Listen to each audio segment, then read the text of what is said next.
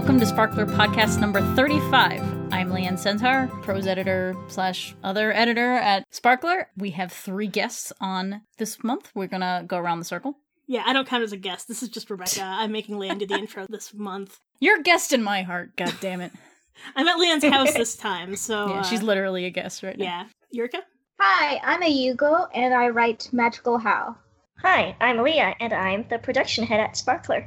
So we've got a nice little mix of staff and creators on here. Yay! Eureka's been on several podcasts with us before, because not only are we huge Magical How fans, you are great on podcasts, so you're always welcome here. And today we're going to talk about shoujo tropes. Kind of exactly what it sounds like. I'm sure this conversation will devolve into all kinds of things. Part of the reason we really wanted Eurika and Leah on this podcast specifically is because they are working on stuff that plays with shoujo tropes a lot. In Leah's case, she's doing a project for NaNiRimo that she actually pitched as the editorial speed date podcast a couple months ago. And then Eureka's series Magical How is kind of like a magical girl series if it was like all boys and super mean. So there's a lot to discuss. So I think I'm going to open the floor with, we're going to go around the room and say, what is your favorite shoujo trope and what is your least favorite shoujo trope? Okay. I know I don't have to define this for like 99% of our audience, but shoujo is basically material made for girls between the ages of like 10 and 16 or so, I'd say. It's a Japanese genre, but we all know what that is. So, yes, who wants to go first? We can all take a second to think about our favorite and least favorite shoujo tropes. Yeah. I know what my favorite one is. It's the one that you hate. Really? So, maybe my favorite trope is Rebecca's least favorite trope. What, Amnesia? No, I do fucking love Amnesia, but I don't know if I'd call that a shoujo trope. No, that's not a usual shoujo trope. I'll let somebody else go first, though. I can... Oh, do you want to go first, Eureka? No, I was gonna say you go first. Oh, okay. All right. Darn, I was hoping you would go first, so I was like... No. Okay. No. Okay, I will start this then with my favorite trope, which may or may not be Rebecca's least favorite trope, which is kiss in the first volume. And like... Oh, yeah, no. The purpose of this trope is to show that there is going to be sexual content in a series, so they'll have to cram a kiss in somewhere in the first volume just as like a signifier, like don't worry, people are gonna make out in this series at the very least. See, it's not that it's my least favorite trope, it's that I don't like when it's shoehorned in without well, this is the sense. thing. The art of it is how do you cram it in there without ruining your love story? Because people are not gonna get together in the first volume. They just don't. That's not how shoujo works. Yeah, I mean, like let's be honest. I like Skip Beat, which is like a billion volumes. Yeah, it took about 35 volumes for anybody to kiss. And I think it was on the cheek when it happened, which is super annoying. Anyway, but a lot of series that are a little bit more sexy, they'll put it somewhere like, a really common one is, let's say it's a guy and a girl. The girl is meeting this guy for the first time. He kind of crashes into her life, either figuratively or literally. Let's say he's sneaky, she'll be walking down the street and he'll like, there's bad guys coming and he grabs her and pulls into an alley and then he needs to either keep her from saying something or divert attention so he kisses her to keep her like quiet. That I've read that about 1,000 times. I mean, but that one is such a, that's like almost the level of giving someone an umbrella in the rain level of cliche. Like, yeah, that's a good one. But I don't even care how it gets there. I just like the kisses in there because they're like, don't worry, they'll be making out. And to me, that signals to me, good, I'm in it for the long haul because I'm a pervert. And I need this. I need the comic to tell me, do you have to wait 35 volume Skip Beat style for anybody to kiss? Not to put down Skip Beat because I love Skip Beat. I mean, Skip Beat's basically like a shonen that plays by shoujo rules or something. Yeah, it's like much. It's like the shonen of shoujo. Like it's structured like a shonen, only the things they're fighting for are shoujo. Yeah. So it's kind of like a weird hybrid. And I would say my least favorite trope is okay. I'm going back to sexual tropes, but when the girl falls asleep in front of the guy and they're like, don't let your guard down in front of him. Oh god. Oh, that one's so creepy. It is. Because it implies that, like, how dare you fall asleep in front of a man? You're lucky he didn't sexually assault you. I think that is one of my least favorite tropes. Because I think when somebody is asleep in front of somebody else, you have so many great options. And I think, like, in, Western media, a lot of the time they'll have the drunk girl at the party, and it's like he carries her home and puts her to bed. We were just watching that in Stranger Things the other night. I've seen that in a lot of American movies. Mm-hmm. Yeah. There's so many great things you can do that show in a subtle way that it's like, no, this person would not take advantage of this person. They would take care of them when they're in need. But for some reason, especially in like Japanese shoujo, they always see it as like the girl asking for it if she's like drunk it's or not asleep. even asleep sometimes. Sometimes it's like spacing out. Wasn't that in Fruits Basket, I think? Like, maybe. Literally, she was like staring into space with a goofy look on her face, and they're like, don't let your guard down. It's like, What? by daydreaming? Yeah, I really hate that. Yeah. There are ways of getting across this man will not take advantage of you without basically victim blaming you for being a human being who needs rest. I always hate it when that happens because, like, the moment that happens, I'm like, nope, no, no. Like, it's gross, and they'll put it in otherwise kind of, positive things that aren't rapey, that aren't like weird or creepy or have weird sexual mores, but they'll throw that one in, and it's just like, no, guys, this is really bad. It doesn't belong here. It's just kind of weird how they try to frame it, like, in the most positive light. It's like, I'm not like other guys, but if you do that with other guys, like, you better hope I'm around to protect you or whatever. Yeah. And it's like, what? Uncomfortable. Okay, who's next? I can go next. All right, do it. Okay, so I don't know if I can pick a favorite trope or whatever, but I'll try. You can have a few favorites, or, Okay, top 3 or whatever. Oh man, too many choices now. Anyway, I'll try to narrow it down. My most favorite-ish. Okay, fine. Maybe tsunderes, because, they're... Oh man, well, the tsunderes are like... That is, like, classic. That is just, like... It's like classic, so, and it's just, like... Like, I can't even... I'm trying to think of a shoujo that doesn't have a tsundere character. Oh, and it's not in isolated to shoujo. Shonen is packed full of tsundere girls. Like, it's in every genre, especially out of Japan. The tsundere is arguably probably the number one character archetype for a romantic interest of any gender in any kind of story. And for anybody who doesn't know what a tsundere is, it's like gruff on the outside, marshmallow center. They try to act tough, but they're really a nice person inside. They just have many layers. Yeah. They're a little prickly, so they're hard to get to know. But the love of a good woman or man will break through that. Or monster. Yeah, or monster, or audience, whatever. or like playing an otome game, or pure fandom demand. Yeah. Will like break through that hard outer shell, and then they're just like gushy marshmallow center. Yeah. Booker is a really great example of that. Yeah. Read Magical How, you guys, for more tsundere examples. Yeah, and I mean, there are like a million different examples, and some of them are meaner on the outside than others. Yeah. Some of them are just like quiet, or just like hard to get to know. Yeah. Actually, the character that fits more of a tsundere profile is actually Tyler. Really? Yeah. Yeah, but that guy's like I feel like there's so many layers of dick to him, like on the outside.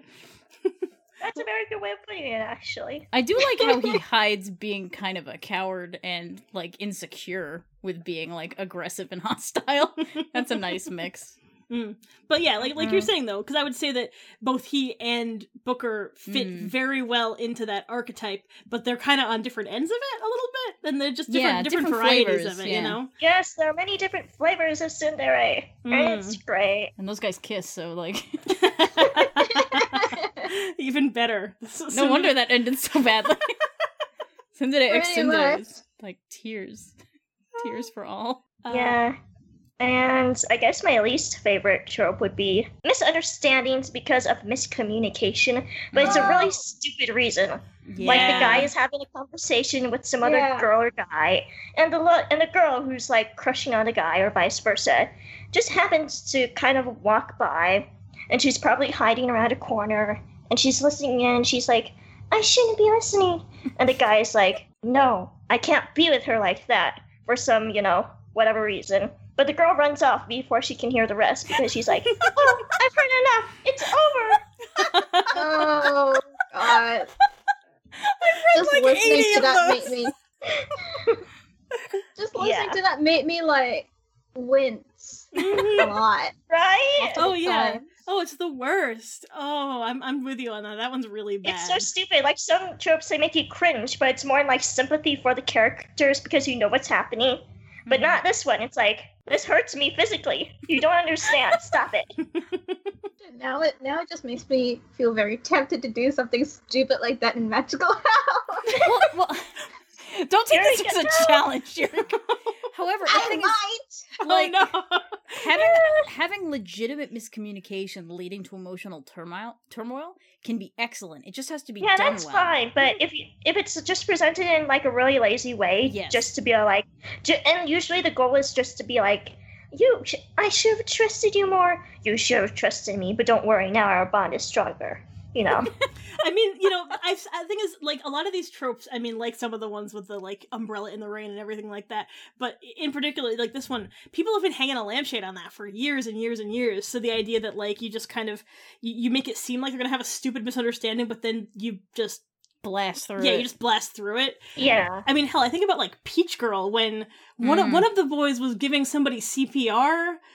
And there was, like, for one panel, it looked like they were kissing, and she's like, no, oh no, my boyfriend. She's like, oh wait, he's, like, doing chest compressions. I don't think this is sexy at all. Yeah, no, because she was a lifeguard. Yeah, and she's like, wait a minute, I know somebody dying when I see it. Let me help you. I have to do, because you're really supposed to alternate. Or was it her? Was she doing CPR? Somebody in that comic was doing CPR, and that person's love interest was watching, and they were like, oh, I guess she chose the other guy. Oh, wait.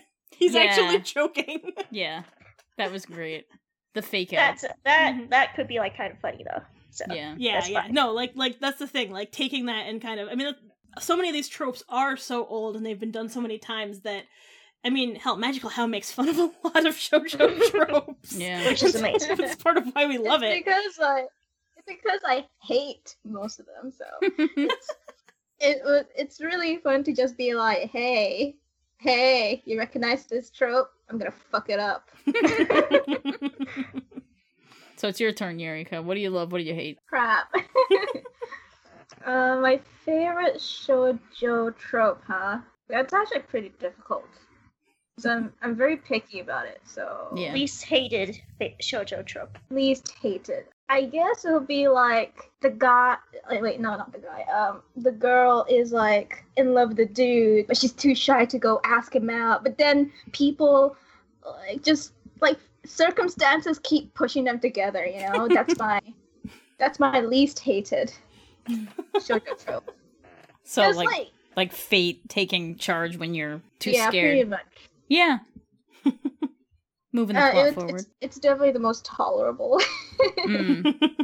Oh, but I have a lot to say about the most hated one. All right, let's hear it. Here we go. Okay, so the most hated trope that I have is when the girl keeps falling for the guy who's an extreme dick to her. Yeah. And I'm like... Tsundere gone wrong. And then it's like, no, it's not even tsundere. The guy's just an outright asshole. Yeah. Like, you don't... I know what you mean, You don't even see any of his good sides. You don't see any proper reasoning for his actions. And some of his actions, they're just really stupid. And it's like, he's like possessive in a bad way. Yeah, and I know exactly what you mean though, and it's just like, why am I supposed to like this guy? And then I start shipping the girl with like one of the side dudes, because it's like, he's actually nice to you. He actually cares about you. And you know what's the most infuriating thing? What? When she gets together with the asshole. Yeah. Yeah, when the asshole is canon, and it's like, why? Yeah. You know, I think a really good example of that at its worst is Hanayori Dango. I don't know if you guys have read that. I have not read it, no. It was a huge shoujo in like the 90s, so it was probably a little bit before your time, and it was also at the time... Yeah, I've heard of it, yeah. Yeah, actually it's one of the best-selling shoujo of all time, partially because it was a lot longer than shoujo at the time. It ran for like 30-something volumes, which was obscene back then, when Sailor Moon was 18, Shigeyugi was 18, and Hanayori Dango just kept fucking going. Like, it's a soap opera, and... You know, it's got its kind of ups and downs, but the men in that, there's like 4 boys, and they are like morally reprehensible, spoiled, rich pricks, and this poor girl who has to go to their school, whom they are like systematically bullying, which then moves into like sexual assault, and at some point she falls in love with one or more of them, and it's just like very uncomfortable. And I've seen, they've actually done adaptations of it, and Oh, there was a wait, live is action this Boys Over adaptation. Flowers? Yes, Boys Over Flowers. That's the name of Oh the yeah, English name. I watched that. See, I didn't have read the heard of manga. this, yeah. There was a J-drama for it that was like maybe 5 or 10 years ago, and that I actually really liked. They made it more of a comedy, and that the boys were horrible, but she like Yeah. beat them senseless, so it was kind of And like, then yeah. And then there's the Korean version. I didn't really like Yep. the Korean version that much because they tried to romanticize it way too much. That's the thing. Like that, I would say that of the versions that I saw, the J-drama one I thought was actually genuinely really funny, so it was a little bit more tolerable. But the manga and the anime and stuff was just like, please no. And then I'm not surprised that one of the adaptations, if in your case, if you said the Korean one, it was too romanticized because it was a really uncomfortable dynamic. And the story had the F4, these four handsome guys, and it was gimmicky and it sort of worked, but like just their behavior was too horrible. Like they weren't being, you know, difficult people. They were like bullying her and belittling her for being poor and like stuff where you're like, how in any way does this make you a love interest? I mean, it's like hot gimmick, which is always like I was thinking of that one too. You know, I was thinking about that one as the one where you've got like, I mean, okay, again, like I can't even call the main guy in that a tsundere because he was just a reprehensible human being. Yeah, he was just horrible. But then like the nice guy ends up being secretly worse. And then the only guy who might treat her well is her brother. Who, like, Oh that's my so gosh. sad. yeah, well, she finds out that he was adopted, which she didn't know, but he knew and was crushing on her. And then, I like, mean, one if day you- kisses her and, like, we're not really blood related. I hate that joke so much. Like, I'm actually adopted, okay? So I speak from personal experience. Don't do that. I mean, if we want hot guys going after a poor girl, watch Oran High School Host Club. Yeah. Oh, yeah, Yeah, that's a really seriously. great example of it. And I mean, part of why that one is great is that Haruhi's actually a good character. And I mean, Oh, if for sure. I'm gonna like move on to my least favorite trope, it's the main female character who's like either a useless dish rag with no personality, or you know, I notice this a lot in Japanese manga how they'll kind of fetishize working hard for other people to the point where Yeah. it gets kind of creepy, and sometimes it's one of these things that's kind of it's like a lot of the time. I mean, I think about Fruits Basket a little bit. I think about this is a comic that Leanne and I both worked on for Tokyo Pop way back in the day, but what was the name of that comic that we worked on that was very much like Happy Cafe? Happy Cafe. And that was one of those comics that was just like, see, I can badmouth it now because Tokyo Pop's kind of defunct. But like, just it really sort of fetishized people doing an incredible amount of physical and emotional labor for no gain, really. Yeah, it like- was like martyrdom. and Yeah, it was like the creepy. main girl was like not getting a salary even though she was working at a job. I mean, the thing that really got me the most was there was like a side character who basically he was like an orphan and he was taken in by this rich man to be, or no, you know what, he wasn't an orphan. He ran away from home because he was being abused at home. This rich man took him in and said, you can be my chauffeur, instead of like, you know, I'll send you to school or something. He was like 16. And then he was an abuse victim and they kept like hitting him with mallets, like Hammer Girl style, where they'd like yell at him and like, like for comedic effect, and it was yeah, incredibly and it was uncomfortable. really uncomfortable. And like, you can't have like the beating backstory along with the like slapstick comedy backstory.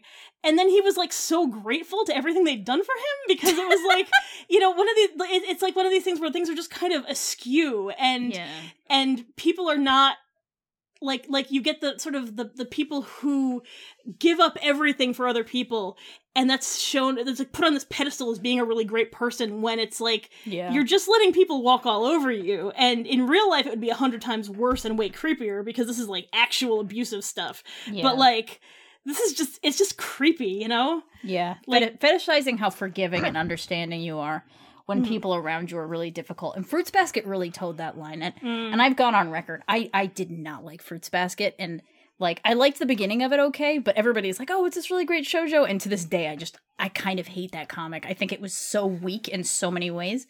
And that's not the reason I hated that comic. I hated that comic. She ran out of ideas in volume 10 and it went till volume 23.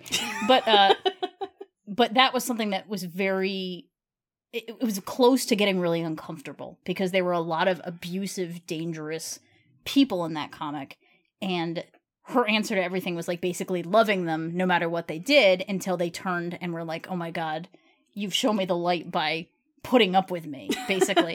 And like, Toto is not a terrible main character. It was handled reasonably well. It didn't feel super abusive like the way in Happy Cafe. It definitely went way farther in Happy Cafe. But it's not, after a while, first of all, it's boring, right? That it's like, oh, I can tolerate any crap. That's my personality. That sucks. That sucks as a personality.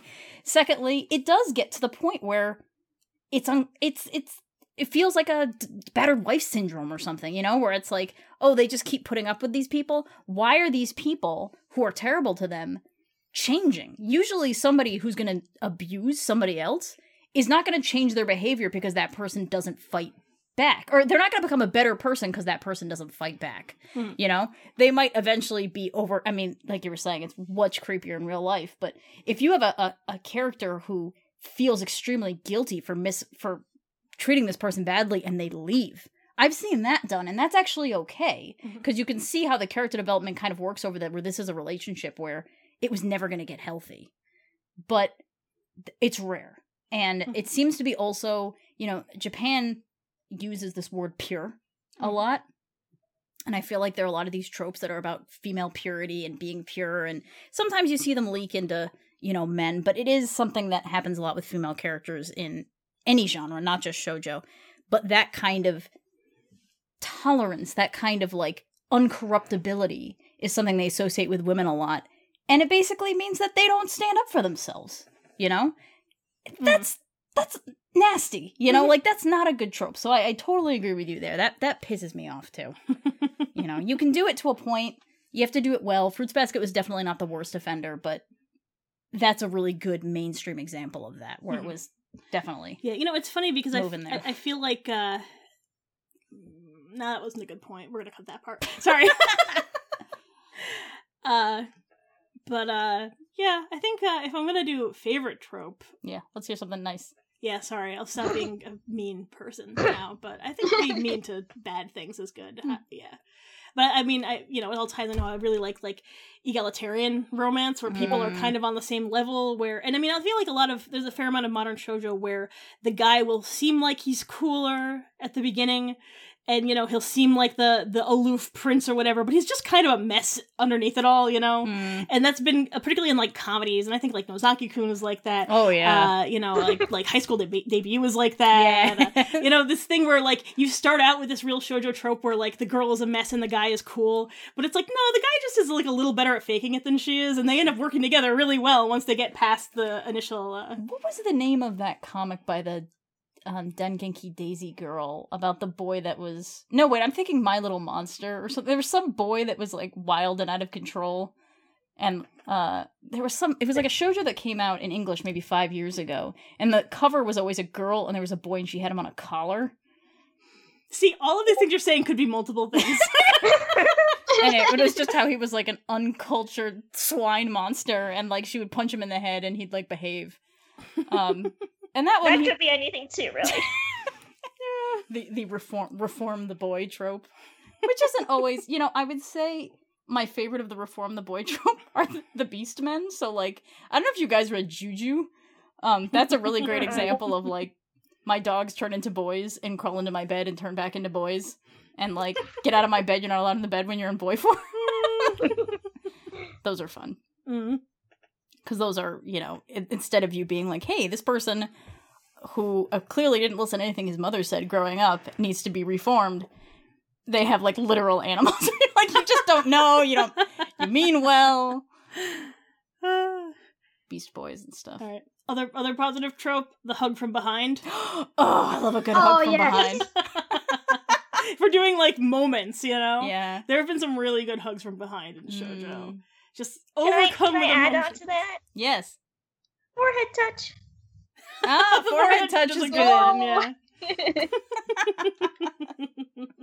Now I feel like I have that's to my add weakness. Okay. Right there. Forehead touch. No, I know, because, like, the moment you said I want to add to it, now I feel like I want to add to something. Yeah, add to it. Do it. Okay, hand holding. I'm Okay. sorry. Okay. Yeah. Just so the sweet little moments. I agree, though. I agree. Yeah, hand holding. Yeah, but I like, mean, like gentle. oh, sorry. Say what you're saying. Gentle hand holding, like Oh. shy, gentle hand holding. Like they're both Yes. like super shy about it, but like one of them makes a move first, and it's like gasp. Where they're like sitting next to each other and the hands kind of brush, and then yeah. Mm-hmm. They blush all the way out to the ears. Yep. Oh yeah, I mean, like, if we're talking just in general, like the blush layer on visual novels, So like, good. sprites, you know, Yeah. just the blush. Yeah, like you layer. have the little shy blush, and then you have like the really deep, like, oh man, like Doki Doki blush. And you know, some people are really good. I'm gonna use the example of Yuri on Ice of this. Some series are really good at combining the blush from overexertion with the blush from too much emotion at the same time. And Yuri, because obviously Yuri on Ice is a sports series. The number of times that he would be, you know, either, especially at the end of a skating performance when he's always like panting and he had a crazy look on his face where he was like, he had the blush layer because of exertion, but there was also like wild animal eyes of some form. Either really happy, really sad, maybe both. I'm gonna go hide in a bathroom stall and cry after this. Like, and that's really good because the blush layer could be used for many things. It's also, I'm gonna be the resident perv again. It's really good during sex when people have blush. You know, it shows the exertion on their faces. You know, because the best part about shoujo love scenes is the facial expressions, and the blush goes a really far way because it's like somebody overwhelmed. Is it emotion? Is it physical exertion? Is it both? So yes, Oh yeah, yeah. the Yuri The on answer Ice, is both. some of the Yuri on Ice faces you could basically superimpose onto porn, which people have done. Wait, really? Well, Your just, scenes are more interesting than mine, apparently. I mean, not like superimpose, but that kind of idea. The No. crazy faces that Yuri makes are the crazy faces that Yuri makes in bed. I've read a lot of Yuri on Ice porn. Everybody has. That's what we all did, right? After that series ended. It was all the doujinshi coming out of Japan for a while. No, it's true. It's true. I came home from Japan with a big stack of doujinshi. Oh yeah, they were great. And they weren't all even, some of them were just like emotionally pornographic. It was just like that relationship was so great. Oh yeah, no, that was great. There were several of them where one of them was a cat. I got at least one of those. You have to like raise Those them. are weird. I like that trope in fandom. Somebody's like there's an AU where one of them is an animal, like an actual pet. That's so weird. Yeah, I don't know. I kind of like it. In like English language fic, I've read plenty of like de-aging fic and stuff like that. But like, Yeah, I think the de-aging, and I feel like we talked about this yeah, I'm going to talk recently about on this a with fandom podcast, but I think the Western version of somebody suddenly turned into a baby or a kid, in Japan it's like they suddenly turned into a pet, like a cat. But I like the same thing where it's like, oh, you have to take care of this person, and the dynamic is totally different, but you still have that emotional connection, and it's, you know, it's coffee shop AU style. I like the one where somebody's like transformed or something really fucking weird happened. Well, that was another thing we were going to talk about too, is the idea of like supernatural shoujo and like series that have magic or some kind of supernatural aspect to them, where it's more. Yeah, that's something you guys are both working on, though. So why don't you elaborate on that? What are good and bad supernatural shoujo tropes? Oh man, where to start? Captain Sakura. Yes! Do you like that or dislike that? I love that Okay. show. I Me love the too. manga. Most people love that I one. love it. It's so cute. It's so fluffy, and the main. She gets a protagonist I costume love. change every time. I Yeah. know, right? That's great. That was a big deal at the time. So when the original Cardcaptor Sakura came out, and we're talking like late 90s, I remember following that in high school. That was a big deal from like the collector's perspective, because I know that like Sailor Moon, for example, which came shortly before that, because Sailor Moon ended in 97, it was 92 to 97, a lot of men picked up on it. Now, Sailor Moon is unapologetically feminist to the point where like you're not allowed to have magic unless you have a female body kind of thing. But there were obviously, and I don't think it really compromised on that ever. And there were a lot of men who liked it.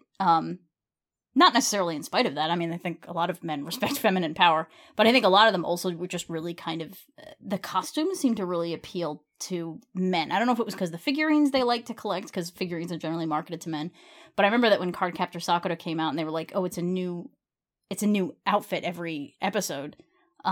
I heard boys talking about that in Japan a little bit more than girls. But I don't know if that was just at the, like, I'm talking about, like, Japanese male fandom in the late 90s, because I know that, like, you would think fashion would be something that might appeal more to women, but there was something about the uniforms that I think, I don't know. I don't know. For some reason, I have this memory of boys really digging that. They like the different uniforms. I don't know. I mean, I think I think girls like the uniforms. I don't know. Yeah. I was not that tapped into that fandom in particular, but I would wear every single one of her uniforms. Well, the Cardcaptor Sakura uniforms were really nice, and I think that, like, Sailor Moon, the outfits were not that nice, and they were also super repetitive. So, I'm not what I would call a typical Sailor Moon fan, but, like, to me, the outfits were actually a little bit more of a liability, because I thought they were sort of weird looking, and the fact that girls had to wear tiny skirts in order to be powerful made me a little bit uncomfortable. Whereas Cardcaptor Sakura really kind of took that idea and ran with it. And was like, no, we're gonna have fucking ribbons everywhere all the time, different kinds of ribbons. They're gonna be big dresses and small dresses and... Yeah. Yes, or an array of hats.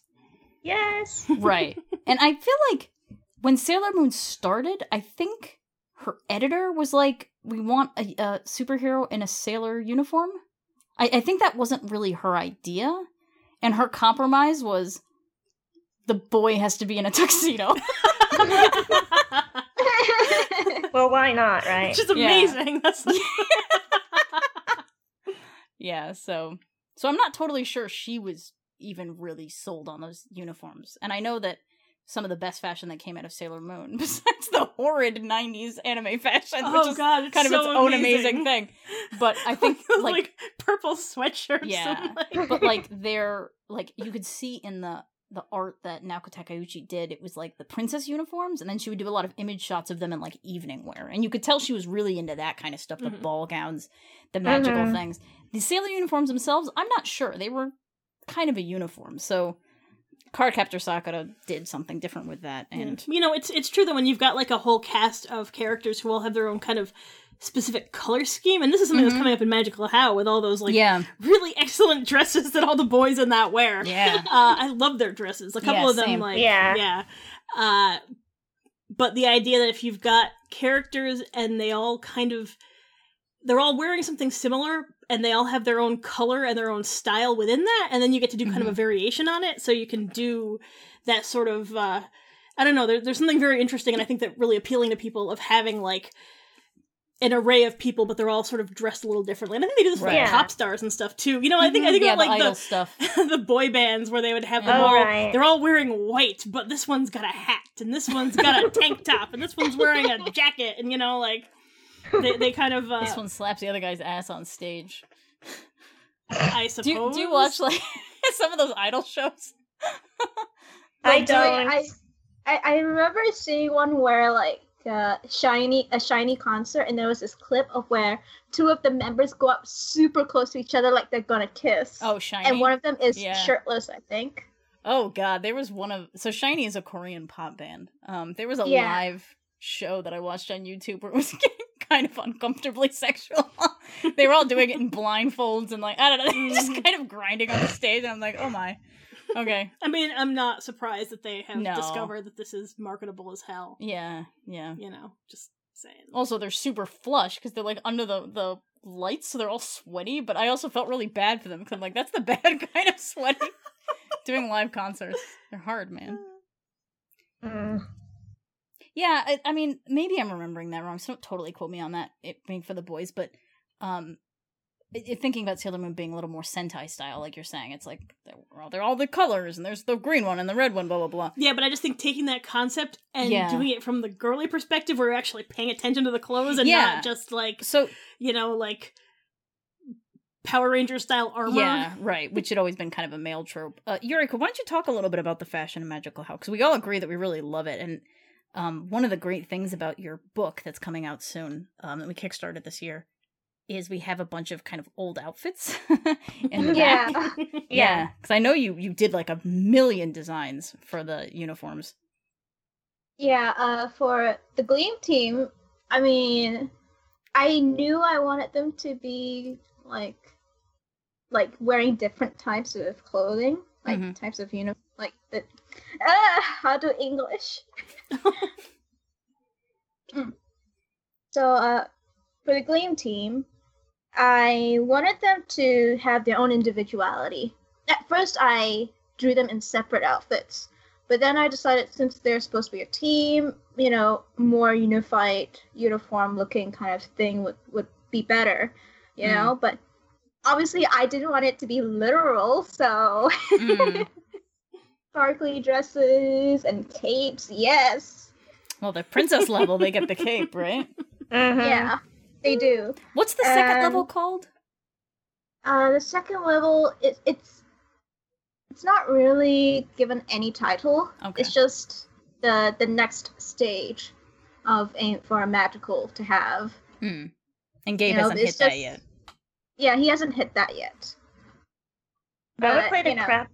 Sorry, go on. No, go ahead. I was just gonna say, I would play the crap out of a Magical How dress-up game. I am just saying. Honestly, we talked about that a long time ago because we were thinking about stuff for the Kickstarter or whatever, and paper dolls would be, perfect for Magical How, but logistically we weren't really sure how to do that because we've never done it before. We're just moving into stickers now, and I'm actually more interested in it from,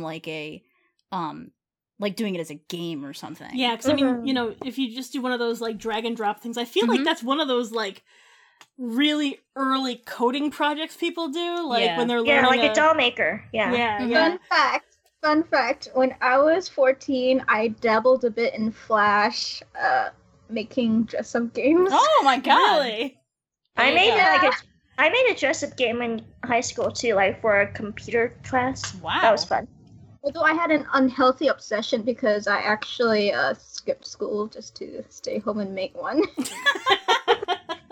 Are you guys familiar with the game Love Nikki? I've heard. I keep seeing ads for it everywhere, on my phone and Tumblr. So I don't care at all about fashion. I've spent 50 hours on this dress-up game because it's so layered. I mean that both literally and figuratively. It's an absurd amount of clothes. It's basically a dress-up game, except it's competitive dress-up game, and you have little skills critical eye, where you'll be that's not appropriate for the setting, and the person's level goes down. They're oh, they took damage. Really? Yeah, or you can do things where you cast a spell on them and they lose their socks. That happened to me a bunch of times. Because it's a future world where all battles are decided by runway walk-offs. Okay. And everyone you meet is I challenge you to, I don't know, the galaxy so it's ball. Pokemon, but with clothes. Yes. And you make eye contact and it's I will take your socks. Well, even the story's a little self-aware. It's can we go anywhere without people challenging us to fashion offs? It's really, if you guys like paper doll stuff, absolutely download Love Nikki, because Love Nikki. Nikki is Nikki. It's a cell phone game, and you can get on the iPad too. But yeah. I might actually try that because I spend a really long amount of time getting details, changing colors in the dress-up games. Oh, you know what? What fascinates me about this game is there's thousands of outfits, combination. There's a billion accessories. The amount of art in this game is absurd. It's obscene, the fashion in this game. Sorry, I'm just remembering Lianne was telling, I haven't really played this at all, but Lianne was telling me that sometimes you just need to add more accessories, and she's a person her left hand, and a person her right hand, another purse stuck to her. Yeah, when I'm stuck at a level, I just add more purses until I get enough points. Yeah, and you've probably seen it a little bit on Twitter with people being I had to win the office lady outfit, and it's an office lady outfit, only it's got fireworks going off in the background and goddess ribbons flying everywhere, and it gives you bonus points. So, if you have to go into an office, you want fireworks going off, right? I mean, let's be honest. If I could go business casual, but then also have magical goddess ribbons surrounding me, I would do that. Yeah. Anyway, I mean, Magical How is bound to have a fashion-related chapter sooner or later. Because Booker's mom is a fashion designer, and I want to touch a bit on his relationship with Is he going to do some runway stuff? Maybe, maybe not. Depends. Is there going to be a fashion show segment in Orange Junk? Because that would be amazing. Yeah, Orange there would Junk, definitely be a... Wait, what? The best part about the Orange Junk fashion show is there was a part where Bruce had to just walk in tidy whities down, like, a catwalk, and he's like, is this clothing? Like, does this count? It was supposed to be, like, the underwear edition, only they didn't give him nice underwear. They just had him walk out in his underwear, and he's like, really? You're like, I'm sure he buys, like, a 6-pack of, like, the cheapest underwear you can get, because he's poor, so... That was my favorite part. Because everything else was very much like, oh, this is a male modeling contest, except that part, which was just ludicrously Well, there's simple. also the part where Miles was like, hey, I'll just take off my shirt and I've got this in the bag. But he has, like, no abs or anything. Yeah, like... And also girls are like, that's too easy. Mm-hmm. We need like, koi. Yeah. I think it's definitely universal that we all want a fashion show segment. Yeah, you should totally do that, Eureka. You should definitely do a fashion show segment. Yeah. But I am definitely gonna touch on the part of where, like this is, I mean, it's not really a spoiler, but it is a hint in the kind of chapter, is that Booker's mom wanted him to take over her business. So, which means that she wanted him to do fashion design like she does. So it's like Booker's kind of caught between his parents' wishes and stuff, even though he knows and wants what he wants, you know? Yeah. Aw. But he for some reason has the obligation. So And there's a little bit of that hint. We all love him because he's the tsundere. Yeah. But also I think his, like, repressed Britishisms, I think, are really funny, too. Where it's like, I can't disappoint mother and father, and, like, just, I was raised in British boarding school. Like, he was clearly raised in British boarding schools, which I thought was really funny. And then he went to American high school, and they, like, tore him apart. And, like, yeah, especially Gabe. Yeah, well, that's the other thing. Having the sort of the high-class characters and the low-class characters are really common in shoujo. I mean, honestly, sometimes it's like... I mean, the entire shoujo are based around that, including, like, Ouran Host Club, and a lot, I mean, honestly, a million of them. Yeah, Boys Over Flowers was a big one, too, about, well, you can have, like, socioeconomic barriers, you can also just have, like, the smart one and the dumb one. There's been a lot of those, like, the high-class kid and the really stupid kid who's always doing extra, you know, or it's, like, good at sports, but not good at anything else. One of my favorite, like, boys who are best friends. Like, sometimes in shoujo you'll have, you know, two boys who are best friends, usually a love interest and, like, maybe a third wheel. And my personal favorite is, like, the cool tough kid and the total nerd who are, like, best friends. And, like, sometimes you'll see that in shoujo too. There was actually an entire Pretty Cure that was kind of about that. The first Pretty Cure was, like, the tough girl and the nerdy girl. But, like, thinking, are you guys familiar with Kurocha? Like, no. Oh God, I think it's too old now. I know. It's like it was translated sometimes as child's toy, but it was about a 6th grader who was an actress. Like, she was really famous. She was on TV all the time, and she was adopted by this truly crazy novelist, and they lived in this, like, wacky home, and she had this handsome older guy who was, like, her bodyguard / manager / who was a homeless guy that they just kind of took in. The street. And she's like, he's my boyfriend. He's like, yeah, right, that's what I am. Here, I made your lunch for you. And then, like, her love interest is, like, the really, really mean kid in class. It is, oh my God, absolutely read or watch Kurocha. That anime is brilliant, and it's like 100 fucking episodes. Yeah, long. honestly, go for the anime. Really? Yeah, the anime was better than the manga in a lot of ways. I mean, the manga's also so out of print. How do you spell it? Kodocha? Kodoch. Oh, wait, I think I have heard of that, yeah. It's old. Like, it ran in the mid-90s. Oh, really? And it's really zany, so, like, don't put it at full blast when you watch it. It's just screaming. Yeah, The dub was good, though. Anyway, but in that one, they had, like, the really mean, tough, difficult kid, and his best friend was, like, the hella nerd. Like, the awkward kid who's always dropping shit or whatever, but, like, you couldn't give that kid a hard time, or this guy would just kick the shit out of you. And, like, you know who else falls in that is Bart Simpson in Milhouse, which I love. Oh God. Where it's like Bart is the total bad boy and his best friend is Milhouse. No, Leanne, don't go there, because the people would want to draw fan art of them and start making doujins of them. Look, people done doujin I of don't the Ninja know Turtles. if I can handle that.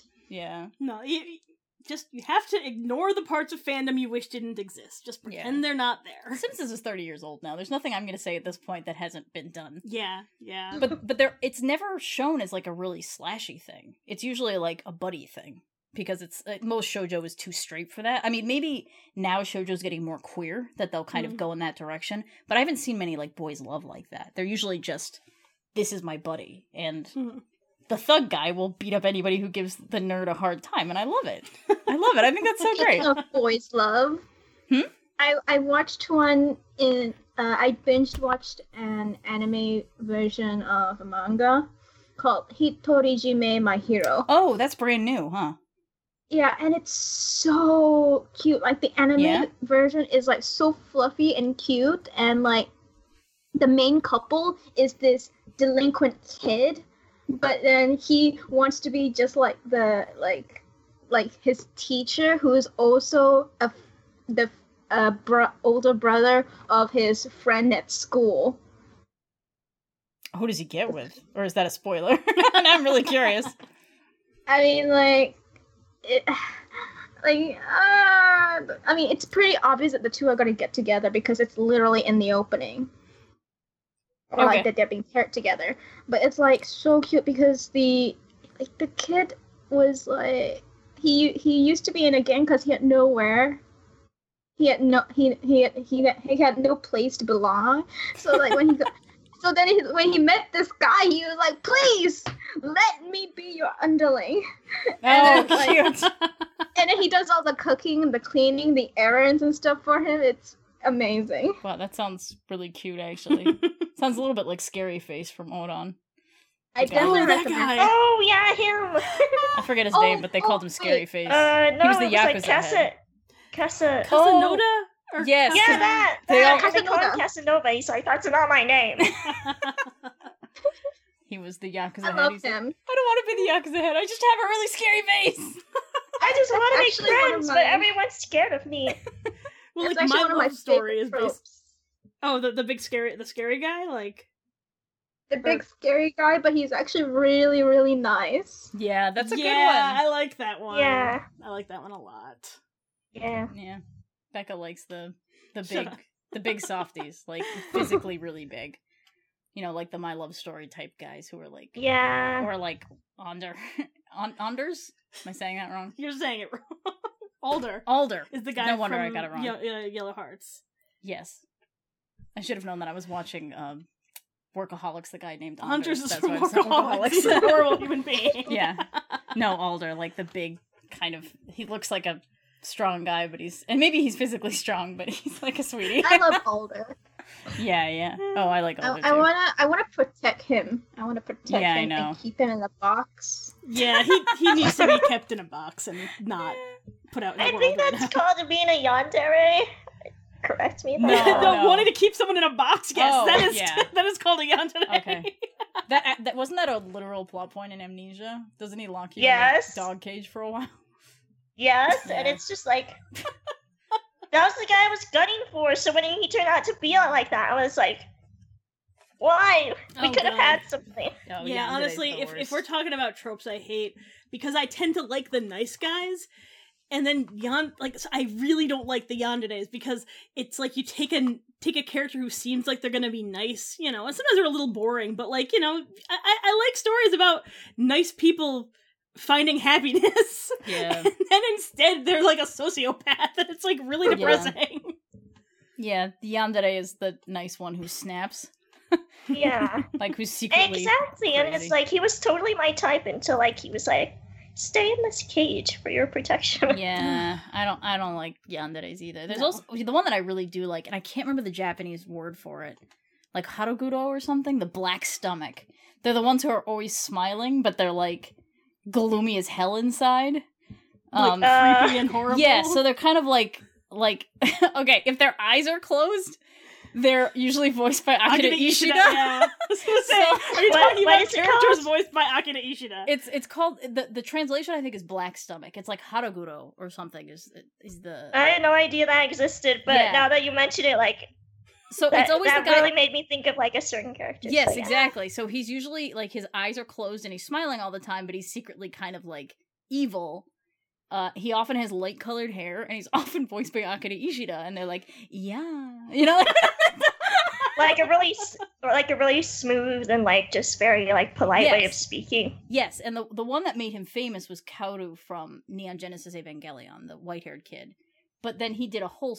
he's also Natori in Natsume, if anybody watches that, The Exorcist. Really? That guy's such a creepy fucker. Sorry. Yeah, he was also... I don't even remember the Pandora Hearts. There was a guy... The Mad Hatter, I think, was voiced by him, of course. Zelos and Slayers was voiced by him, of course, because he always does that character. And he he was Hakai in Sayuki. That was another big one. But God, yeah. He's always that guy. And I love that guy. That guy is always like... Kyoya is a little bit like that guy from Oran, too. He's a little bit more... He's like the severe... He's like the egoist. Yeah, he's not quite like that, but you know, kind of. Yeah, he's a little bit of a mix. I usually when the egoist, that's another trope that we can talk about. That's the haughty guys. Yeah, not quite Orisama, but not Yeah. Like Miles would be like an egoist. Although he's a little bit more like the spoiled rich boy. He's more ridiculous than the usual. Yeah. The thing is, the egoist is usually like very in control, and they're like the guy who will have sex with you while they're wearing a 3-piece suit that they keep entirely buttoned. Sorry, entirely buttoned. Wow. I'm sorry. Wow, Becca. But it's true. No, but it's absolutely true. And you know what? It's the best way I can think of to describe it. Well, like an egoist is like it's the Japanese version of egotist. I think actually egoist is a word, but nobody really uses it. It might be like a British term. But a really good example of that, if anybody reads Vampire Knight, which is like one of my favorite modern shoujo, I fucking would love that be? Are you talking about Kaname? Yes. So Zero is a textbook tsundere. Kaname is a textbook egoist. And like, although he's kind of a softer, like he's not the really mean kind of egoist. Like he's the kind of egoist. They could be either they can be meaner or not mean. Yeah, but a lot of times they're kind of they're very in control. They're kind of usually arrogant. the a lot school of times class president. Yeah, they're like somehow higher class they have the than fan you. Clubs And that are and they're kind of above it all. Yeah, exactly. Which is why Vampire Knight is there was one edition that they made. I feel like I talked about this podcast very recently, but a change they added to the Vampire Knight anime, there was a part where he was so overcome by emotion he fell to his knees. And I was like, that fucking doesn't happen with egoists. This is a big fucking deal. Sit there. I remember, because you were like, we were living together at the time. And I was like flipping out, and Becca's like, why the fuck do you even watch this show? I'm like, you don't understand, man. Egoists don't do that. He has so many feelings right now. Yeah. But I didn't like egoists until I saw that show. Because I'd seen a lot of them, they were like the Ore-sama type, or just the egoists that were like, so many boys love will have those guys, and they're like rapists. Like, they're really terrible. Like, they don't ever, they're always smiling even when they're holding the guy down, and it's just like uncomfortable. But they're especially in like otome games and stuff, you will see shades of them, and the egoist, I think, can actually be kind of likable. He's just sort of above everything, like. Yeah. I mean, there are different levels of egoists now, it's funny, so, yeah. Mm-hmm. And the girl version is the behind the fan. Okay, I love those characters. Yeah, like they're so silly. Yeah, laugh. When you laughed, I remember Renge from Oran. Yes. I don't know if I remember watching her, and I was like, God, that is so me. Well, that's the thing. She's the stand-in for the audience in that show. Like she's almost like a parody of that type, but she's supposed, she's like the girl in Free. What's her name? Go? Yeah, who's like really into the muscles and stuff. Like these shows that are about just guys like being attractive, and they have to have the character who's the audience stand-in being like a pervy fujoshi loser. Renge has a microphone and is often like, oh yeah, she would like come out of the floor on like risers. I mean, like, and then she would have merchandise too. And Shoujo's like, hey, can we mark this up? We can, like, put this into the club, Oh, yeah. I mean, that show is totally self-aware, and that's part of why we all loved it, you know? Yeah. Oh, it's so great. So great. So we kind of diverged a little bit, but, like, let's go back to the supernatural stuff, because I think there's a lot of stuff that's unique to the, the stuff that's got magic in it. Oh, yeah. Actually, before we go, can we take a really quick break. I've got like really killer sticky mouth, and I okay, kind of want to get some water. Yeah, go for it. Sorry, 5 minutes. Go. You can think about Yeah, it. sure. Do you want to pause I can that? think about it too, yeah. Pause this. Just remind me to turn it back. Not a face, it's just who I am. So I am, Mom. All right, you guys ready to start again? Sorry. Yes. Okay. Unpause it? Or Yeah, did you? I did. Okay. So we were going to talk about supernatural tropes. Yeah. Yeah. Who wants to take that?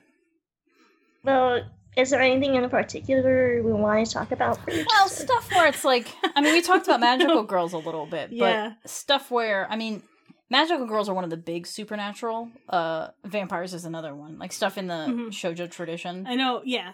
Well, I feel like the idea of a regular modern story that had like a little supernatural twist to it was very kind of 90s. I don't know what's new that's in that genre, because I think about like a lot of the older like you want to say is shorter stuff where she was doing like the magical diaries and like the robot guy and like Absolute Boyfriend was the robot one. Actually, I remember some from my childhood, but they're not from Japan. Oh yeah. They were originally Italian, which is I mean, there's Winx, but that one is like more to marketing. But like the early Winx, when they actually had a proper plot line, you know, before they go and fucked it all up. And then there was also Witch, which is just getting re-released right now, I think, isn't it? Isn't Yen putting out a new edition of it or something? I felt like that was going to happen years ago, and I left the comic store before it happened. Just the other day, I think I saw somebody tweeting about Witch, like a publisher. Maybe. But yeah, so I definitely remember those because they both had magic and always had like romances and stuff in it. So there's also the Girl in Another World stories, which is I mean that's another like giant, massive, complicated genre of that was huge in the 90s. Yeah, it was yeah. That's so good. That's my weakness too. I mean, if it's done well. Oh yeah, like the thing about those is that they're basically fantasy stories, but the main character is automatically relatable because they're an ordinary, like, you know, modern girl or modern person or whatever. Yeah. So, you know, it's just kind of... And the modern version of it it's huge with boys being sucked into, like, a video game. Like, Isekai, the In Another World thing, which is, like, all light novels, kind of, right now. Sometimes it's Another World, sometimes it's literally a video game, but most of them look like video games, whatever world they're sucked into. Yeah. I actually, now that you mention it, there was this like girl gets sucked into another world, like, and it was called like From Far Away. Yes, Takara. Yeah. Yeah, I picked it up in like a half-price books one day, and I was just like, oh, what's this? And it's like very 90s style, but it was like, sure. It was so good. Long-haired fantasy Bishonen, it was super 90s. Actually, I know a lot of people who really loved that one. That one I didn't read. I personally kind of appreciated Red River, which was kind of like a girl brought to another world, except like to the sacrificial altar to have her blood drunk by the evil queen. And like it was it was the worst case scenario, being sucked to another world, and it was highly violent and highly sexual, and I'm like, I'm sort of here for this. I mean, but Fushigi had always been Fushigi and Escaflowne were my two favorites. Escaflowne is really not a shoujo, but I mean, Fushigi was like archetypal. Yeah, I mean, you know, so good. Even back when I was like 16 and really into it, there were a lot of problems with it. Oh, for sure. I mean, it had tons of problems, but as an adventure series, like the adventure parts were awesome. Yeah. Well, I mean, that's the thing. Because the genre is basically fantasy with a relatable main character, it's all about who has a good fantasy world, who has a good cast of characters, how you present the information. You know, it's like it's in the 90s they pushed that variety. Really hard. Yeah, like because shoujo, if you think about the big shoujo in the 80s, it was all modern stuff. A lot of it was Please urban. Yeah, sorry, like, that's not. No. Police Save Earth is a great example. Actually, first of all, that was a huge shoujo in the 80s. Second of all, it was modern day, but it was like we are the reincarnations of, you know, aliens who lived on the moon. Also, sorry, we're talking about 80s shoujo now, and now all I can think about is the new Banana Fish anime they're doing, which we're so excited for! Wait, what's Banana Fish? Oh, God! I'm just like, I'm too young for this, aren't I? Yes, you are too young. Actually, we're too young for We're this. almost too young for this. It was it has gone down in history as one of the most beloved shoujo by both genders in Japan. Really? When they do polls of like, what's your favorite manga of all time? Banana Fish was in the top 5 for like both men and women. It was actually a shoujo. It ran in, I think, Shogakukan Flowers magazine. And while it was running, they said you could see grown men on the subway reading a magazine for teenage girls because they had to find out what happened in Banana Fish. It is about New York street gangs fighting over a super drug. It is the most 80s thing you will ever read. It is super gay. And, like, it's really, really hardcore and very violent. Like, it's not gory violent, but people get shot in the head and raped a lot in it. And, like, prison raped and stuff. But it is so fucking good. But it never did well in the West. Partially because it takes place in New York City, and it was written by someone who did not live in New York City, and Americans reading it are like, this is a little bit silly. I actually think she captured it not too bad. I mean, she did the version of New York that you see on TV about, like, the super gangs and, like, you know, the crack epidemic and all this stuff. And she, you know, some of the stuff that she did about interracial relationships, I actually thought she did a pretty good job with that, but clearly it was very fictionalized. But they go to, like, Cape Cod in that comic, which blew my mind that anybody outside of America even knows what Cape Cod is. Yeah, right. But the main guy is from Cape Cod and had, like, didn't he have a happy childhood and then he went to New York and everything fell apart? So no, he didn't have a happy childhood. Well, I mean, up until about age 5 when the mob got him. Because he was, like, in the mob's clutches from a young age, but, like, I feel like before that. Didn't he have a brother? His dad was horrible, or either whatever male figure was taking care of him was horrible. It's been a while since I read the comics, so I don't know. Regardless, it's a really good comic. Awesome, but it's never been adapted in anime form before. And in fact, I'm not even sure they did a live action because it was, I think partially because it was so beloved, and maybe the creator didn't want to, but it was hard to imagine anybody doing that good a job with it because it's a manga. Everything about it is so manga. It doesn't have the flashy costumes. It doesn't have, you know. However, this anime that's coming out, the director of Free is working on it. And there was somebody, it was like what's the studio? It's like a really good animation studio doing it. And it's for like the 30th or 40th somebody involved with Yuri on Ice is on it. Was that the studio or was it somebody Maybe else? It was the studio that did Yuri on Ice. But it was a team that were like, oh shit, they might actually do a really good job. And there's a little bit of this 80s revival in Japan and here too, to a point, with that style. So I think they're probably going to maintain what was so great about it. They had like a jazzy song. The trailer was just a teaser. We're like, oh, fuck, yes! They're all wearing like denim jackets. And, like... Well, yeah, I mean, if you look at the art book from it, they're all wearing like fishbone t-shirts. And like, it's not as 80s as Cypher, which is the most 80s thing ever created, where they're literally like, you know, wearing doing one white the glove. moonwalk. Yeah, like doing the moonwalk in school. And like, all the side notes are about like the Pet Shop Boys and like, that mangaka was like super into like 80s American music, but Banana Fish is very much a product of its time, so you wouldn't want them updating it. But now feels like the time that 80s, you can bring that back and it's seen as charming instead of just dated, you know? Mm-hmm. But yeah, if you want a good shoujo that will blow your fucking mind, Banana Fish. Oh god. All I'm thinking is like it's a reverse Tokyo Demons. Like okay, it's strongly inspired Tokyo Demons. You watch it, you'll be like, some of this definitely feels familiar. Like, some of the just from your description, I'm just like, yeah. Well, also Miki was strongly inspired by, there's like a tiny foul-mouthed gang leader in it. But, like, he's like an actual child. Wasn't he like 13 or something? But there's something... it's different. It's done differently. No, it's a different kind of thing. Yeah, but it's kind of a you know. Yeah. I'm gonna call it homage. Let's just call it an homage. Well, Tokyo Demons is an homage I'm not to saying a it's lot a ripoff. things, I'm just saying it's like, you know. Yeah. No, but the gang stuff in Banana Fish I really, really liked. Mm-hmm. So I wanted to do kind of... Well, Tokyo Demons is way more modern, but that guy in particular stuck in my mind, that, like, the tiny child being in charge of a gang, and I was like, well, I don't like him being an actual child. Like, that's too horrible. But some of the dynamics in there are just so good. Also super gay, so if you want something that's super gay. It's like the mild-mannered photographer from Japan coming and getting caught up in the American street gang. Yeah, that's the actual premise, that there's like this beautiful gang leader who's like 17 or something, who's been raised by the mob and now runs gangs. And it was like Time magazine sent a Japanese reporter and a Japanese photographer to go interview him about the gang phenomenon in New York, like for Japanese Time or something, for a magazine.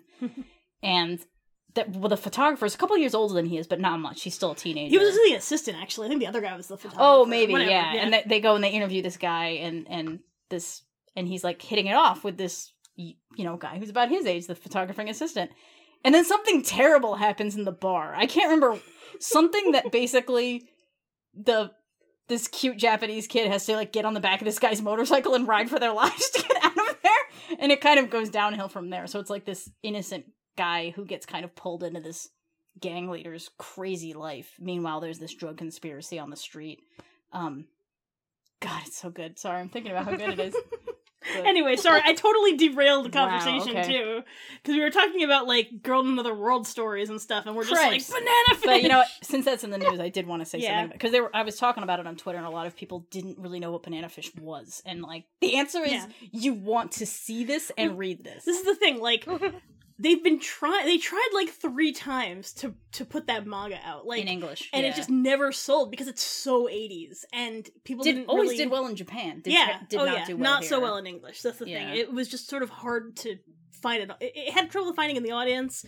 It's just long enough that it's kind of a big commitment to buy all those volumes. Yeah. It was coming out kind of before they started doing like the hardcover JoJo volumes and stuff like that, where they're taking some of these like, beloved but kind of classic manga series and re-releasing them.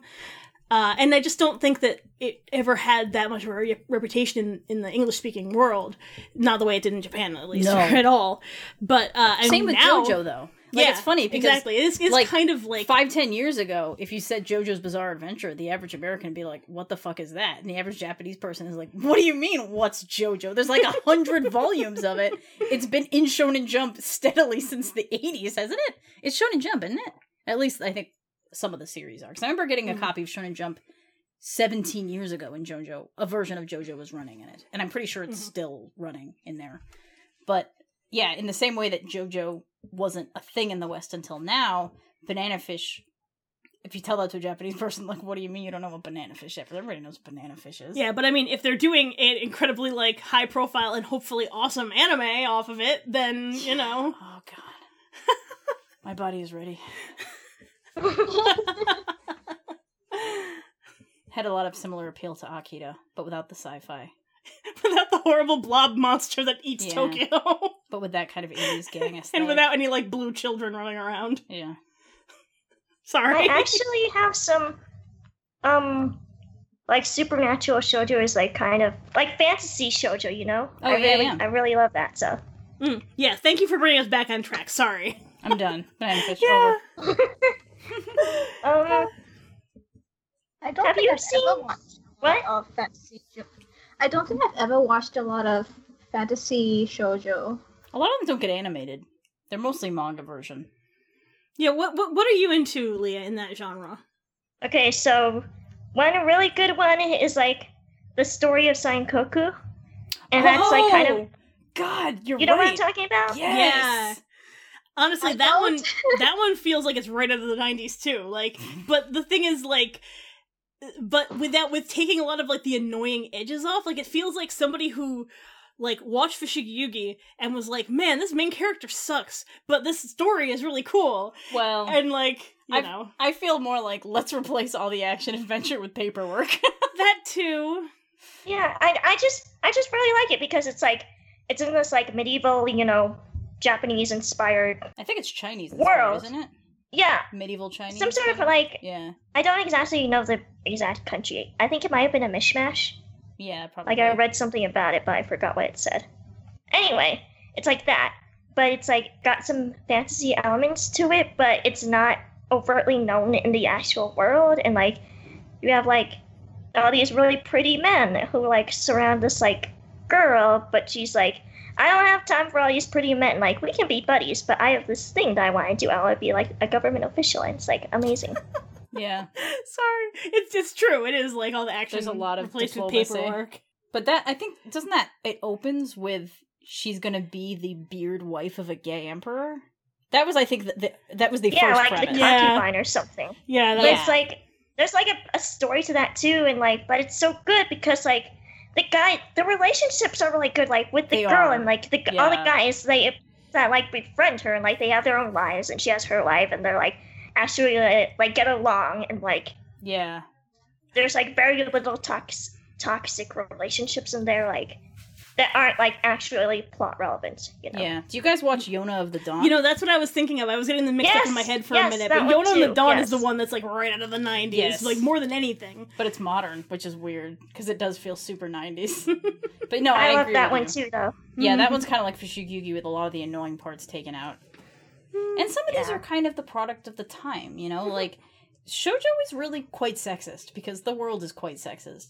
It has taken a long time to evolve. I feel like in the 90s, the girls had backbones, but they were really stupid. Well, a lot of times the plot worked against them. Yes, in a way that like they would want to stand up for themselves, but the plot wouldn't let them, and then they'd have to get rescued, or you know, like that kind of a thing. Yeah, and then in the 2000s, they became dish rags. Like they were kind of like hot underwear models would be mean to them, like in high school settings.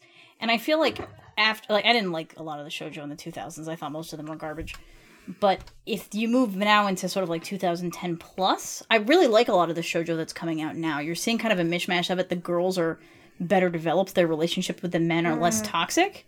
It feels like they're kind of taking the girls a little bit more seriously. And I know you brought up Skip Beat, and Skip Beat is such a singular comic. It's hard to like really compare to it a lot. But sort of the layers of the shit that Kyoko has to work through is so interesting and is absolutely not something you would have seen in the 90s. With the one exception being maybe Tokyo Crazy Paradise, which was the series that she did before. Like if anything, what's her name? Tsukasa, I think, or the main girl in Tokyo Crazy Paradise who dresses as a boy to be a bodyguard of the Yakuza guy who she's secretly in love with.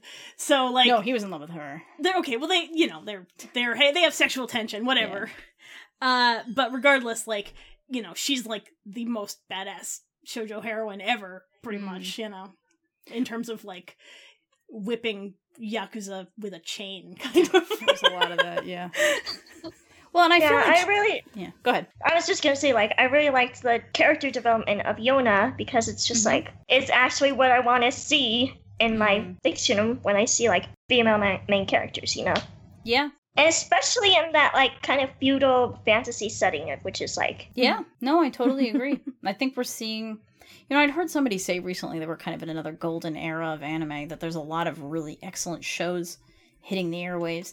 And it's not like I've watched a hell of a lot of anime the last 5 years, but there's definitely a really interesting variety that's hitting, right? Because it used to be that the only shoujo that got animated were the love stories, the high school love stories. You'd get, like, Fushigi Yugi was kind of important for its time because they'd never really aired something like that on, like, prime. I don't remember if it was prime time, but I remember when Fushigi Yugi went on TV and it did really well, people were like, whoa, this is, like, new. Yeah, because before that they'd had some, like, OVAs for things like Basara, which is another amazing shoujo. Yeah, we've talked about Basara a lot. Yeah, it is one of the greatest shoujo of all time. But, like, you know, and Please Save My Earth had that miniseries. Yes, that had an OVA. Yeah, OVA. But, like, yeah, they would have OVAs. They wouldn't have full-blown series. And then the stuff that was on TV was, like, Boys Over Flowers, or... It was, like, every year they'd have one big romance. Like, Kodocho was another one, even though that's... I mean, it's a romance, but it's really about... That one was almost more of a family comedy than anything else, you know? But now you get, like... First of all, the number of high school romances, all of a sudden it was like, Say I Love You, and We Were Here, and, like, My Love Story, and all these things that were kind of, like... You'd be like, oh, there's, like, 3 shoujo high school love stories. But then you'd also have things like Yona of the Dawn and Snow White with the Red Hair, and oh yeah, and the Boys Love started slipping in too, and then you would get a variety. It wasn't just Nakamoto Sensei who does Junjo and World's Greatest First Love and Hybrid Child and like 90,000 boys with the same face, the same trapezoid head. But for a while it was just her. But now you get things like was it Hitojime My Hero? Hitojime My Hero. That's the one.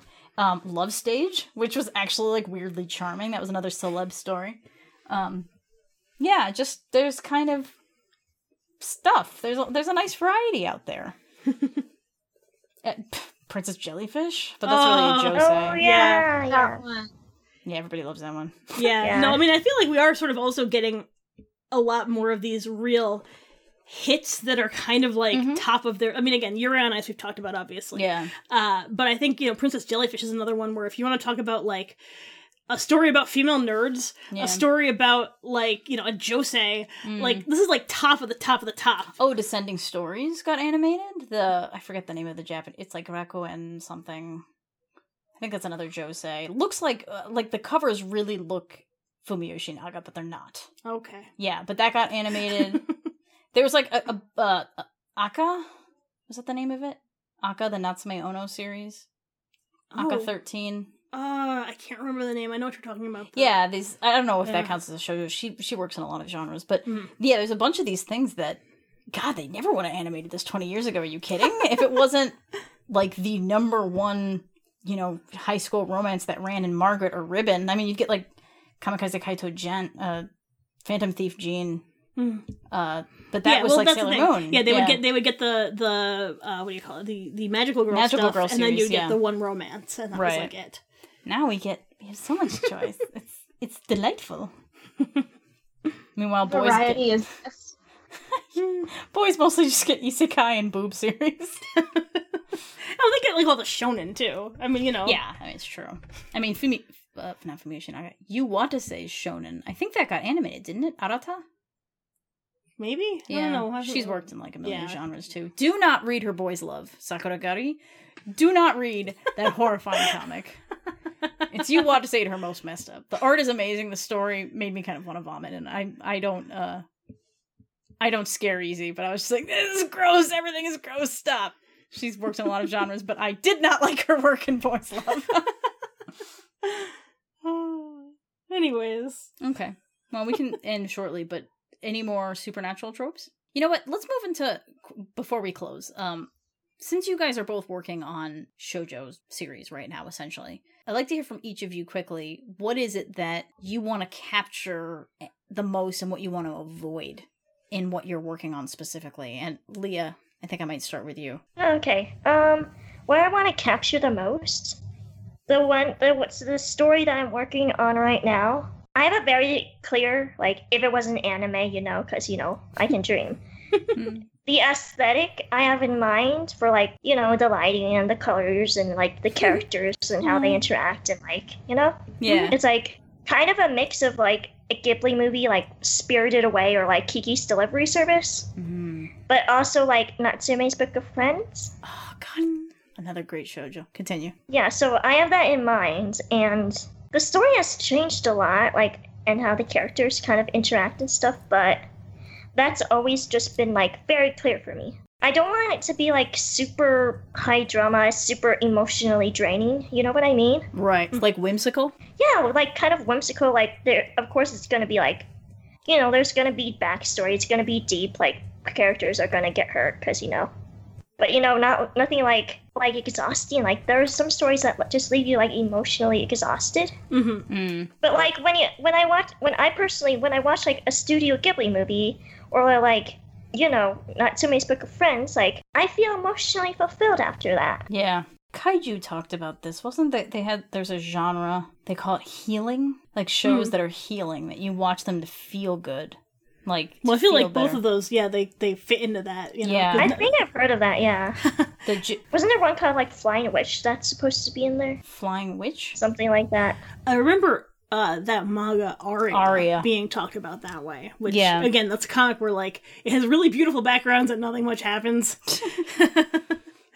But, you know, it's interesting because I feel like, you know, not to put words in Eureka's mouth, but we're about to, like, when we talk about her take on this broad genre, which is sort of gritty and mean and emotionally, you know, just hit you in the face, and you talk with delight about hurting your characters.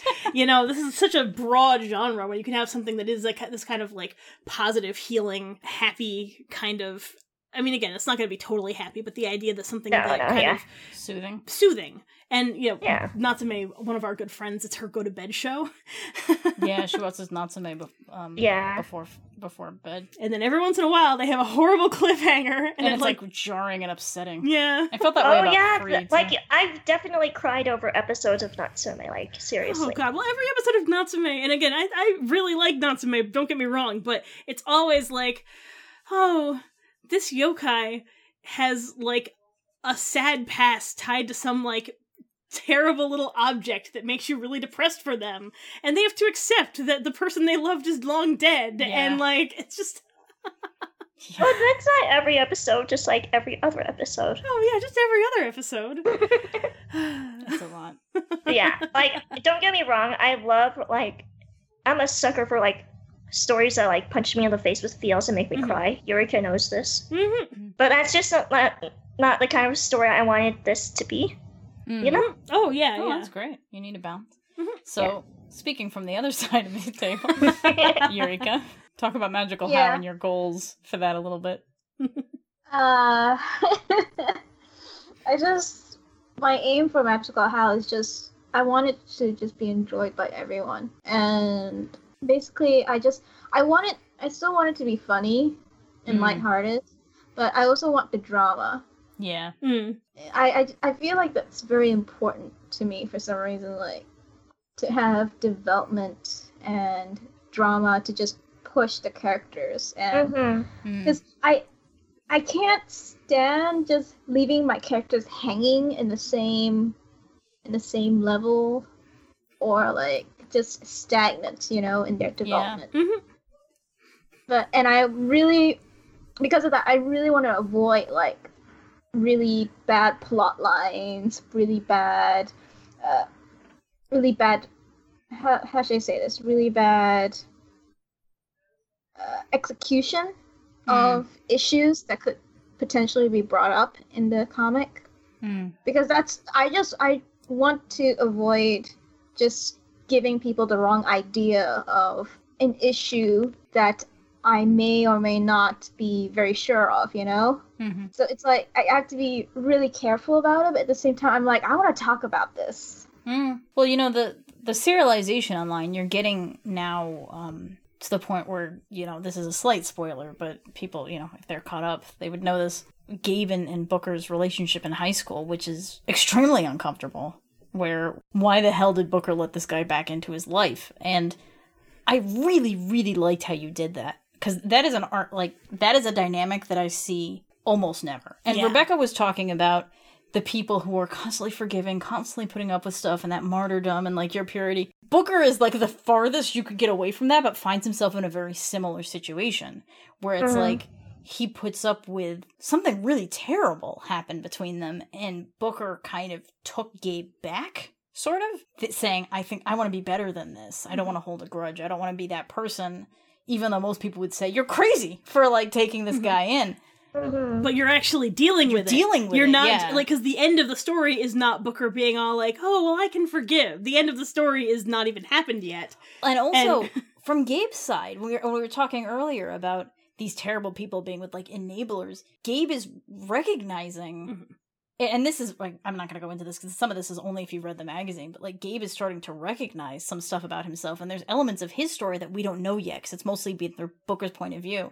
And there's, like, some curveballs coming up that, when you sent me the thumbs, I was like, oh my god! I literally, like, made a noise when something happened to Gabe. There was a part, it's a spoiler, so I can't say it, but I was just like, oh god, Eureka, good work. Let's just say that all of the staff involved in Magical How and Sparkler have been watching the comments and laughing really hard at everyone's reaction as they swing back and forth between deciding if they forgive Gabe or if they hate him forever, and like it's really like all the essay, like the comments are that just like essays dissecting Gabe's character like over the series is just like great. I'll just leave Eureka a message being like, yes, good, keep hurting them. Well, I actually think there's been really interesting speculation and discussion about that, because you don't have that much information on Gabe yet, and people are speculating wildly on it, but I really like some of their trains of thought. Do you read those, Eureka? You do, don't you? Yeah,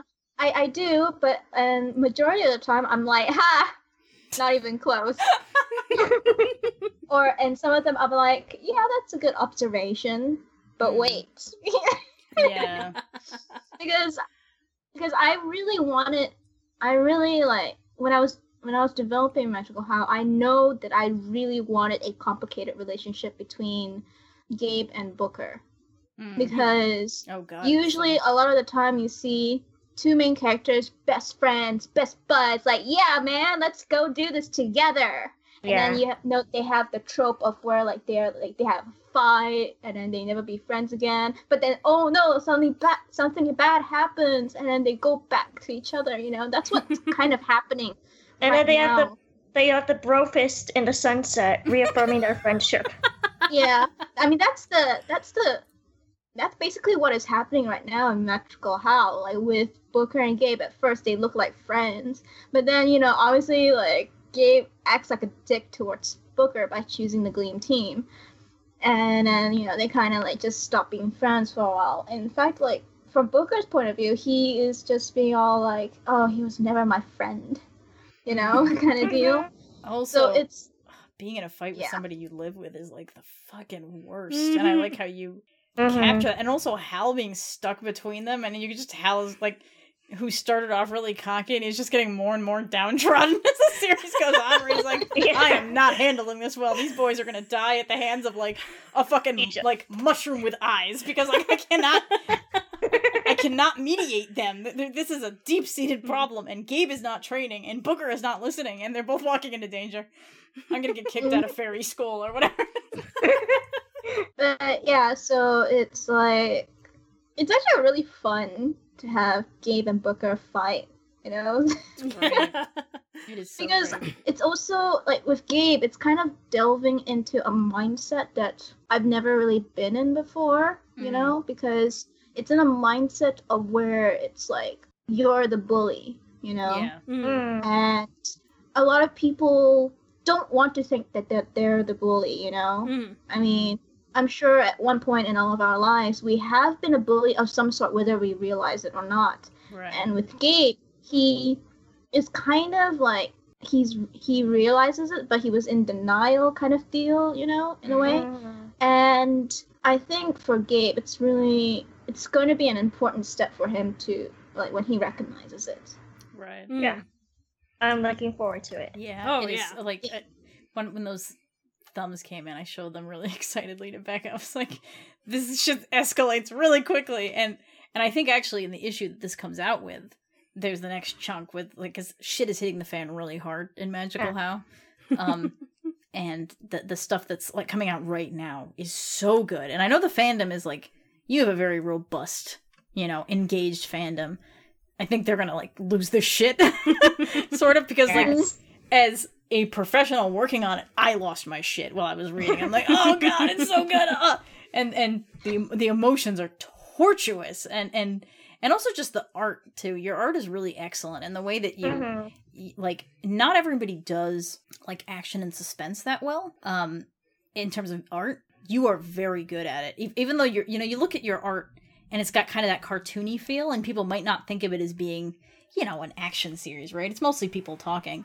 But like when you've got to do the like abandoned warehouse scenes, like they are great, Eureka. So people are really gonna like that. It's like Sailor Moon on the Dark episodes, where somebody's trapped in an elevator with somebody else and it's on fire, which is always like my favorite episode of Sailor Moon. Like you really nailed the aesthetic of that without it feeling out of place in Magical How. It's like the modern darkness where things are kind of escalating, and Booker is useless. Like, he doesn't have any powers.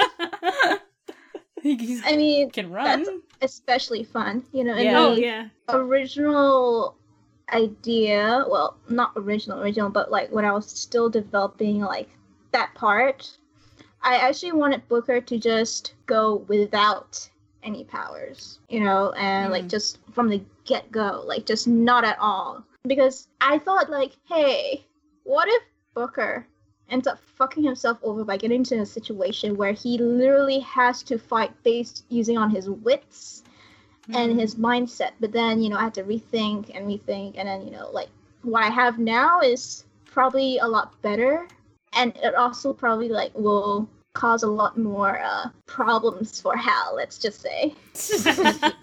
Yeah, no, I actually really like how you've balanced that. Yeah, because all of us know that Booker, in the first chapter, he did not want to be a magical.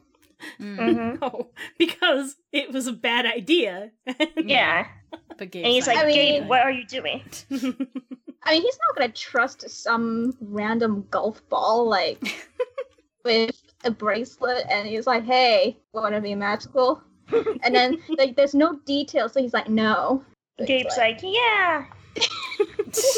And yet at this point, it's funny because Hal's a lot closer to Booker than he is to Gabe. I mean, that part where he was oh yeah, they had snuggling like in his jacket. The cute, that was so yeah. cute. Yeah, that was just pure fan service right there. Oh yeah, but Well, it's not like he works. nuzzled into his pants. I mean, like that would be that's not okay. that kind of fan That's service. not fan. If he's a golf ball, that's not fan service it's for fan anyone. I disservice. mean, okay, let's be fair. Somebody has that as a fetish, but no one I know. The floating golf ball. Actually, that's another great thing in the back of the book. You have like the different versions of human Hal, and it's just like one of them. He just has legs. It's still a golf ball. I keep thinking about that, but I didn't want to get on the podcast and just start laughing. And then he has legs because it doesn't make any sense without the picture. Yeah, you guys will see it when the book comes out. Yeah. Oh, and another thing, since we're promoting Magical Hal, Eureka has thumbnailed the Cherry Bomb story, and it is a filthy delight. It is A+ smut. I'm extremely proud of you. Sometimes with Cherry Bomb, you don't really know what you're going to get because different people have different opinions on this, and some people write better smut than others, but yours is... I mean, I'm really proud of the Cherry Bomb by the end of it, but I thought maybe I'd have more editorial notes for you instead of just like, wow, awesome. I mean, for the Cherry Bomb, it's just pure fan service, so I just went all out on the fan service. Yeah, you went for it. It's good. For you, Considering I don't draw smut that often, I was like, oh. Wow, well, you nailed it, so. Yeah, you're giving the fans what they want, which is Booker. a lot of Booker. A lot of Booker. Out of Booker. All I'm gonna say is that I got that message with the cover where his crotch is being covered by the logo when I was at dinner with my parents. So. I'm so sorry about that. It's okay. I just started cackle laughing and then quickly put my phone away. Like, what's going on? It's like, oh, just something from work. Something from work. It's Something Booker's from work. glittery crotch. Yeah. It's great. That's. I mean, no lie, I had a lot of fun drawing that.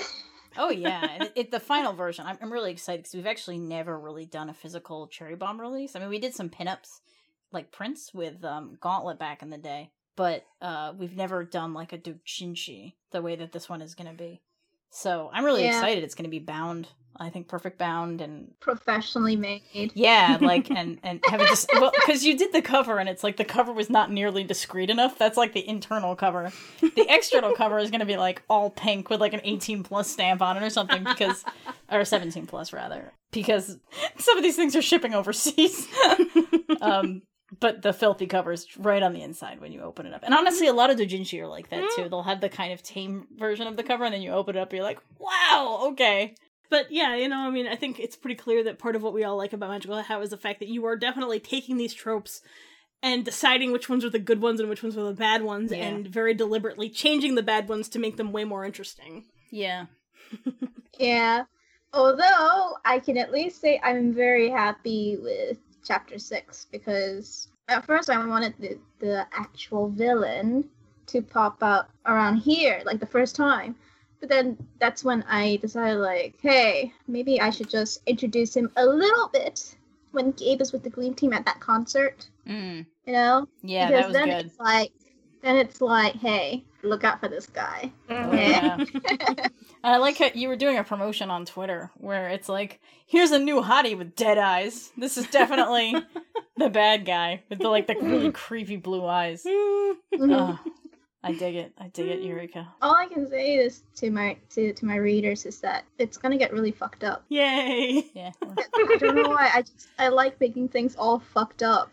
I mean, that's the kind of thing that you write, and yeah, and honestly, like, I mean, this is not even really a genre thing, but like a story that can start out kind of carefree and funny, and then just kind of goes there with the fucked upness. There's something really, really strong about that, because first of all, you take people by surprise, because they think they know what they're reading, but all of a sudden, like, you just go for the emotional complication, and you go for the emotional depth, and, you don't shy away from making things, scary or messed up or anything like that. Right. And the contrast with just like, yeah, I'm a magical boy or girl, and this is my magical dress, and I'm gonna fight a daisy, and then all of a sudden it's like, what? What's going on? Holy shit! And now this little ladybug is trying to kill me. Yeah, but like you just the fact that you kind of like play with what people's expectations are gonna be, it makes the scary stuff even scarier, you know, because it's kind immersive. of yeah, and then things escalate. I always like that too, something that kind of comfortably gets worse instead of being, because, you know, and I think also, you know, I really don't like grimdark.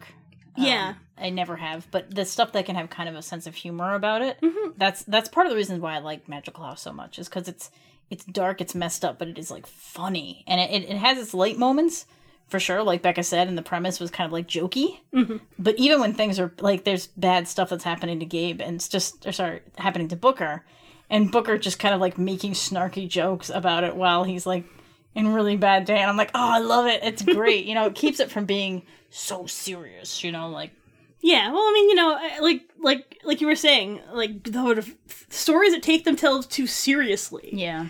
And that's one of the reasons I've never really been into vampire stuff, because most of the time it takes itself so damn seriously. Yeah, I can see that. I'm not a big vampire person either. I've made an exception for Vampire Night, but also you have to turn your brain off in that one, for the first couple chapters are so horrifically bad. Oh yeah, like the opening 5 pages of that comic are like unreadable and terrible. Yeah. And of course I think the like opening volume of Naruto is unreadable. There's a lot of stuff I think is unreadable at the beginning. And when it comes to manga, it's all serialized, so it's like of course the beginning is the weakest. Yeah. Sorry, yeah, Naruto's well, I never liked Naruto, but the beginning was especially bad. But like I had to I was reading it for work. I had to I'm not going to digress too much, but I did once have to go through about 26 volumes of Naruto and figure out which volumes and page numbers had the sexy no jutsu or whatever it's called. The librarian was complaining. So it was like every time there were boobs, I had to like tell this lady. So, you had know. to read that much Naruto, you poor thing. I skimmed it, you know. Whatever. I'm an anti-Naruto Sorry, that's really person. off topic. We're not talking about shit. This is not a shonen podcast. No. It's another day. Maybe on another podcast we can talk about shonen. Yeah, we'll talk about shonen later. But anyways, you know. Okay, that's great. Well, thank you so much, guys, for giving us your creative insight into this stuff. Reminded me of a lot of... I want to see more Yona. I didn't watch much of that, but... I can't wait to read more Magical How, but I always get the thumbnails before everybody else. So I'm already spoiled in that respect. Oh yeah, we're the most spoiled. People just send us art and pages, and it's amazing. But I'm also really looking forward to what you write, Leah, because when you did that editorial speed date podcast, that story sounded fucking great. And I'm a little bit... I like the really messed up stories, so I'm a little bit pickier about the whimsical stuff, but yours sounded right up my alley. Same thing with Natsume. Okay, great. Yeah, Natsume is kind of an exception. Like, I didn't like Mushishi and stuff that were, you know... I like Ghibli stuff, okay, but I'm not really the target market for it. But Natsume, I fucking love that series, and I have a feeling I'm gonna fucking love what you do, because it's got a lot of good stuff. Well, the thing is, Natsume is the shoujo version. It's like that in terms of theme and, you know, execution and stuff like that, but it's got more interpersonal stuff and more emotion to it than a lot of the other stuff, you know? Yeah. Like, you know, I enjoy a Ghibli movie as much as anybody, but I'm not going to say that I'm in it for the relationships, really. There's not usually, you know, the relationships between people, and those are usually pretty simplistic. Yeah. Well, they only got 2 hours. But, you know, I'm just saying. Well, we look forward to it, Leah. And, of course, we look forward to all the horrifying, awesome happenings. Yes, please hurt Booker some more for all of us. It's good. Oh, good Booker won't be the only one getting hurt. There will always be Gabe and Hal. Oh, yeah, they're all going to get hurt. But, you know, Booker's kind Hal of like... especially. Like, might as well just draw a target on all of their chests, because... Probably Hal more, because I'm gonna give Hal some development, and everyone's gonna feel so bad for him that they're gonna cry and never come out of their beds. Oh my god. Excellent. Just trim a target in Hal's chest hair. The purple chest hair. That's so great. All right. Okay. Thank you. Please continue to do that. Yes. Good luck, guys. Thank you, everyone, for joining us. We'll talk to you next month. But until then, enjoy or hate your shoujo tropes. Bye. Bye.